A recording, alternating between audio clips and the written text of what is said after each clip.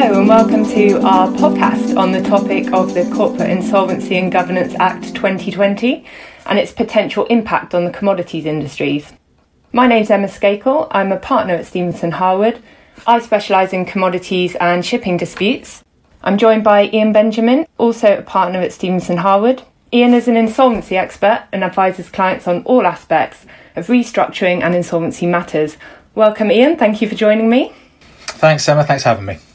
So our discussion today follows on from an article that I co-authored with one of our associates on some of the specific changes to the UK insolvency law that have come about and been introduced by this Corporate Insolvency and Governance Act. The article was first published in our December edition of our Commodities in Focus bulletin, and if you would like to access that, it's available on our website.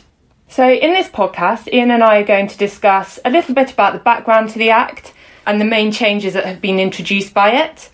We'll look at the impact of the Act on those involved in the sale and purchase of commodities. We'll consider a little bit about the extent to which foreign companies might be able to rely on the Act.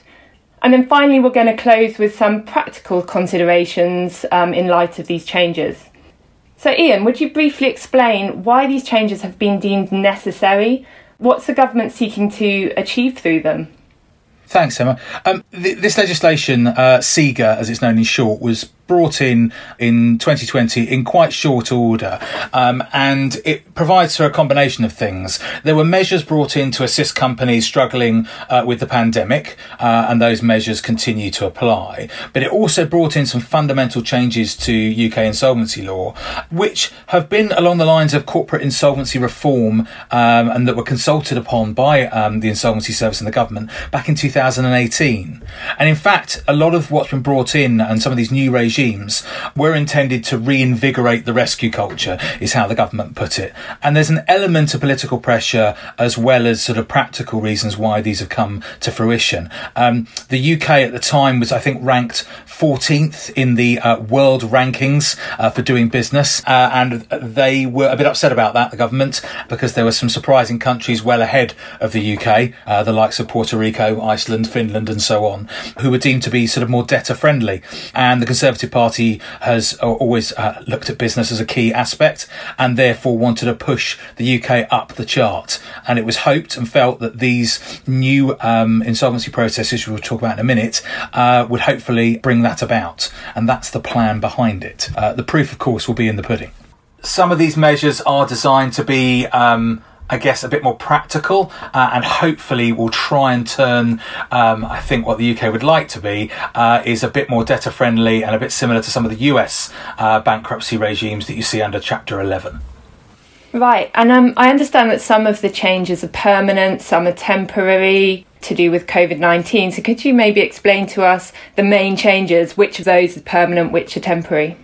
Sure. So the temporary measures, the key ones that are relevant certainly to people in trade, are a combination of three things. One is the suspension of wrongful trading, which protects directors when transacting in what's known as the twilight period. So when a company might be in financial difficulty, directors have to be mindful of protecting creditors' interests. Now, of course, directors shouldn't change that approach. They should always be mindful of their stakeholders and their creditors when they are potentially in a difficult period of trading. However, directors may not be personally liable in the same way that they were under the usual wrongful trading regime. That is only temporary, and that will expire, I believe, actually in April rather than March. But we'll wait and see what happens, because obviously these temporary measures are subject to change at all times. The other key temporary measure was the suspension, or the inability, should we say, to present statutory demands and winding up petitions. And what that means for creditors is that you can't actually present a winding up petition at the moment until the end of March this year, unless you can show that the coronavirus had not had a financial effect on the debtor that made it unable to pay its debts. So if, for example, you can't evidence that, then the court will not allow you to bring your petition. So now you're seeing creditors have to apply to court just for permission to issue a winding up petition. So that's slowed things down at the moment, and the courts are mainly dealing with people trying to do that. And obviously some are failing and some are succeeding, and it all turns on the facts. But those measures continue to be in force and were extended just before Christmas until the end of March this year. And there is expectation that obviously they could be extended again if the lockdown continues and business isn't recovering in the way that the government perhaps hopes. Those are obviously the short-term measures. The permanent measures are three critical areas of law, and two of them go to this rescue culture plan which the government has. The first is the introduction of a moratorium as a separate regime, and this is, I guess, similar to what you might call a debtor in possession proceeding that people might be familiar with in the US and other jurisdictions. And the idea of this moratorium is it gives a company that's in financial difficulty, that perhaps needs to save itself in some form or another, the statutory breathing space to do so and to formulate some sort of rescue plan. That rescue plan, though, can't end with an insolvency process. So the company should only be putting itself into that moratorium regime with a view to exiting via some sort of rescue plan that doesn't involve an insolvency process. The moratorium in this case is 20 business days and can be extended with consents in certain circumstances from secured or unsecured creditors. The idea during that moratorium is the company is supervised by a monitor, so an insolvency practitioner, similar to the way a CVA is supervised by an insolvency practitioner. And the monitor just keeps an eye on that process. What happens in reality is the company is given a payment holiday and doesn't have to pay certain debts during that period. However, those certain debts don't exclude financial products. So, for example, you've got to continue to service your debt during that period, which may prove challenging for some companies. And obviously, we'll come on to who else is eligible when we talk about overseas companies, but this is open to all companies incorporated in England and Wales, and it's a fairly simple process to implement. Haven't seen very many. I'm only aware of one which ultimately failed and ended up going to administration. So we'll have to wait and see how effective these will be over time. The second larger one, which is a sort of quasi-insolvency process, is known as a restructuring plan. That was also introduced. That's gone into the Companies Act, and that's sort of like a super scheme of arrangement. And the two big differences on this compared to a scheme of arrangement is that it allows a company to cram down across different classes of creditors. So you can have senior creditors being potentially crammed down by junior creditors if the scenario arises. It's a court-based process with a lot of flexibility. It's going to be very popular for large companies seeking to restructure. And the other test involves creditors and shareholders with no genuine economic interest in the company not being given a right to vote and can be compromised by the plan. The two big names that have used these so far, and bear in mind the Act only came in, towards the middle of last year, are Pizza Express and Virgin. So two fairly large companies with significant debt and some complex debt structures. So they've used them already, and we'll see how much that carries on in future.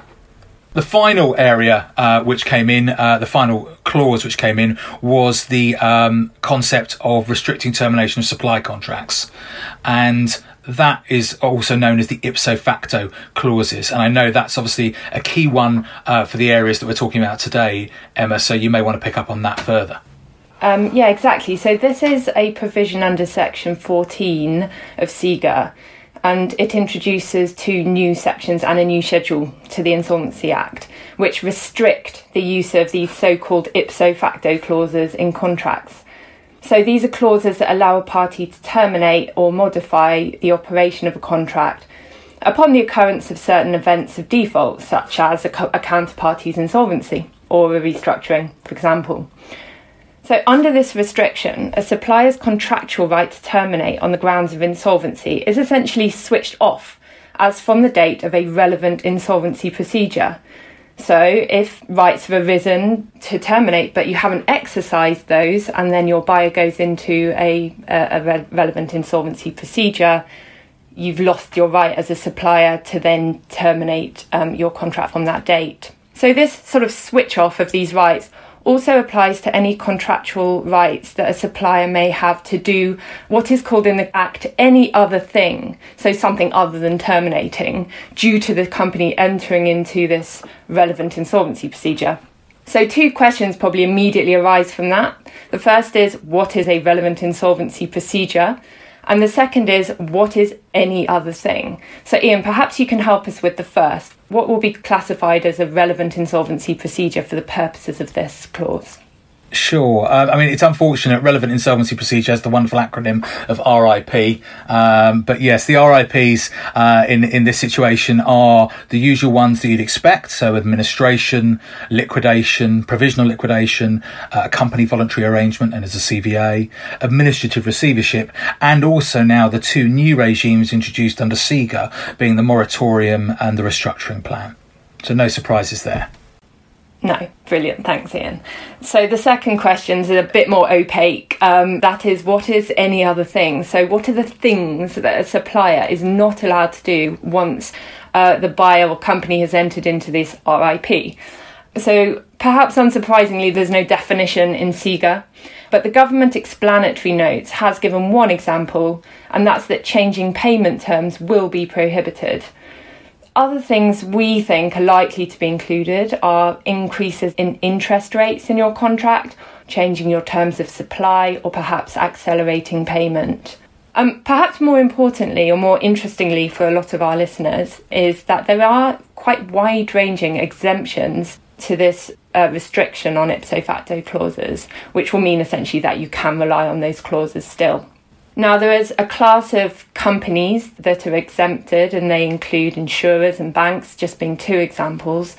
But there are also types of contracts that are excluded, and those include financial contracts.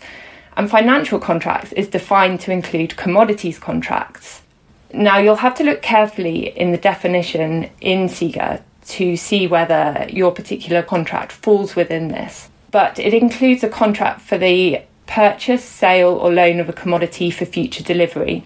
There's no definition of commodity, but we think it will be sort of fungible goods. So the types of commodities that, we advise in relation to being, wheat, corn, if you're looking at agricultural commodities, or coal, oil and gas, are very likely to be considered commodities. There's also an exemption for spot contracts, and there's also a temporary exclusion, which I believe has been extended till the end of March, for small suppliers. So you may fall within one of these exemptions, such that you can still rely on your termination provisions and your ipso facto clauses. One thing that probably won't be exempt, and that does come into the whole sphere of international trade and that you are likely to be dealing with, is contracts of carriage. So charter parties, contracts of affreightment. These are likely to be considered services, and therefore they won't necessarily fall within the exemption. So you just need to be very careful to understand when you will and won't be exempt. Unfortunately, we haven't seen many examples of this being tested yet, and there may then be further sort of clarifications to the legislation. But for now, you need to look at Section 14 to see whether you may be exempt. And in terms of whether you will be able to rely on SIGA at all, whether we're talking now about Section 14 or just generally, you need an understanding of whether it applies to your company. And Ian's going to explain a bit more about that, if you wouldn't mind, Ian. Sure. It's also worth touching on your last point around examining your contract to sort of understand whether you're going to be able to terminate it or not. In reality, as you know, the purpose of this clause and protecting the debtor is designed to allow it to continue to trade, to be rescued. And in most circumstances, office holders appointed to those companies are looking to cut deals with people. They are going to be commercial because they want to continue supply, and they more importantly want to have a business that can then trade on the other side. So there will always be a balancing act, which is why you don't often see a lot of case law on the legislation, even pre-SIGA. Obviously, I'm sure SIGA will lead to some case law inevitably as people interpret the act, but that's probably one of the reasons why it doesn't get as far as reported cases.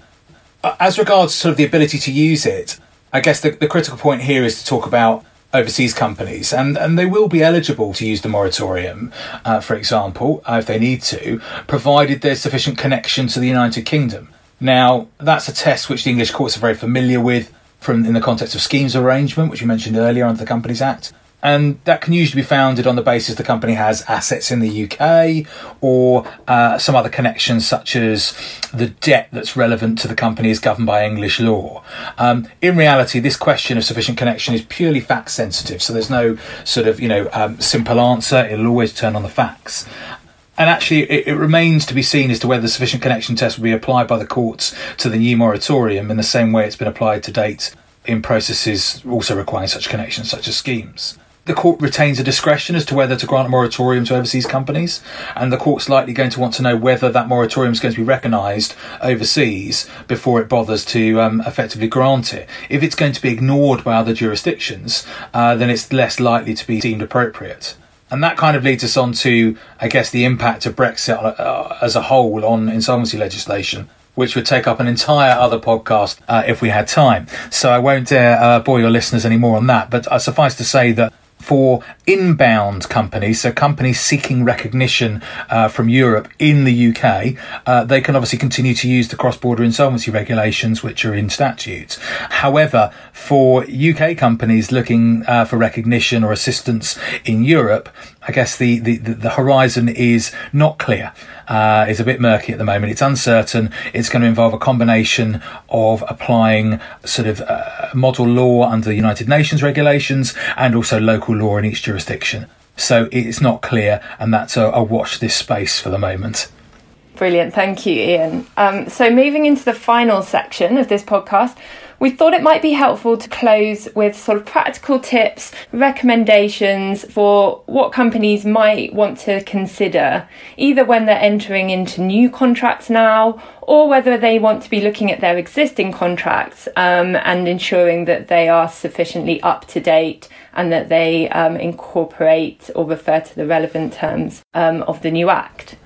Yeah, and it's a critical point here that you ensure your contracts are up to date. And I know it's something that in-house lawyers obviously naturally will spend time on, but it can get sometimes put to the bottom of the pile. And that includes particularly updating your insolvency termination provisions. And, you won't be surprised to hear in the past that, we've been asked to look at clauses that, in fact, don't even contemplate administration as an insolvency process. And that's been around since 1986. So it is worth taking the time to take a look at your pro forma agreements, check they include the existing legislation and, more importantly, the new stuff that's come in.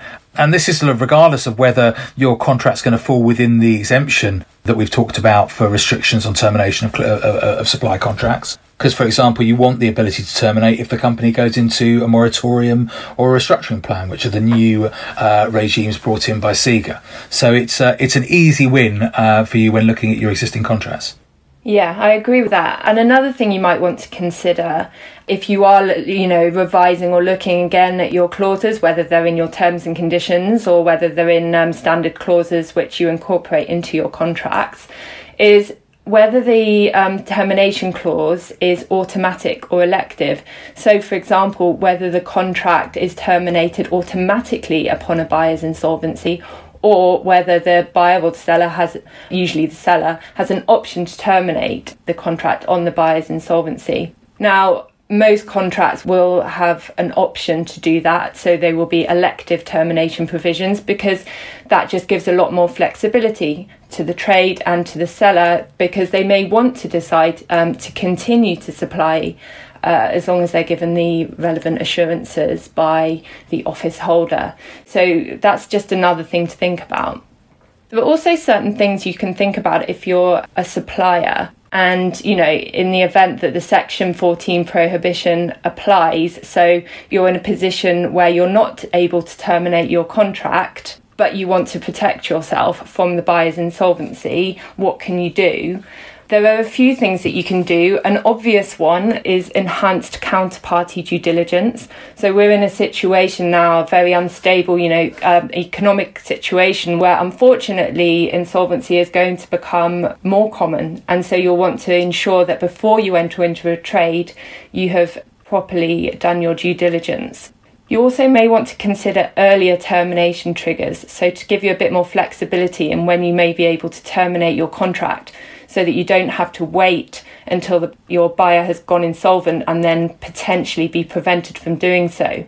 So, for example, if you have a contract for instalments, you should make sure that your contract is clearly drafted, that payment is due in respect of each instalment. So if the buyer defaults in payment under that instalment, you should be able to terminate your contract, but that relies on very clear drafting. So, it follows from that you should ensure that your contracts clearly define when a breach occurs that may allow you to terminate your contract. So these are all recommendations for when you're looking at your contracts and entering into new trades, what you could do to protect yourself.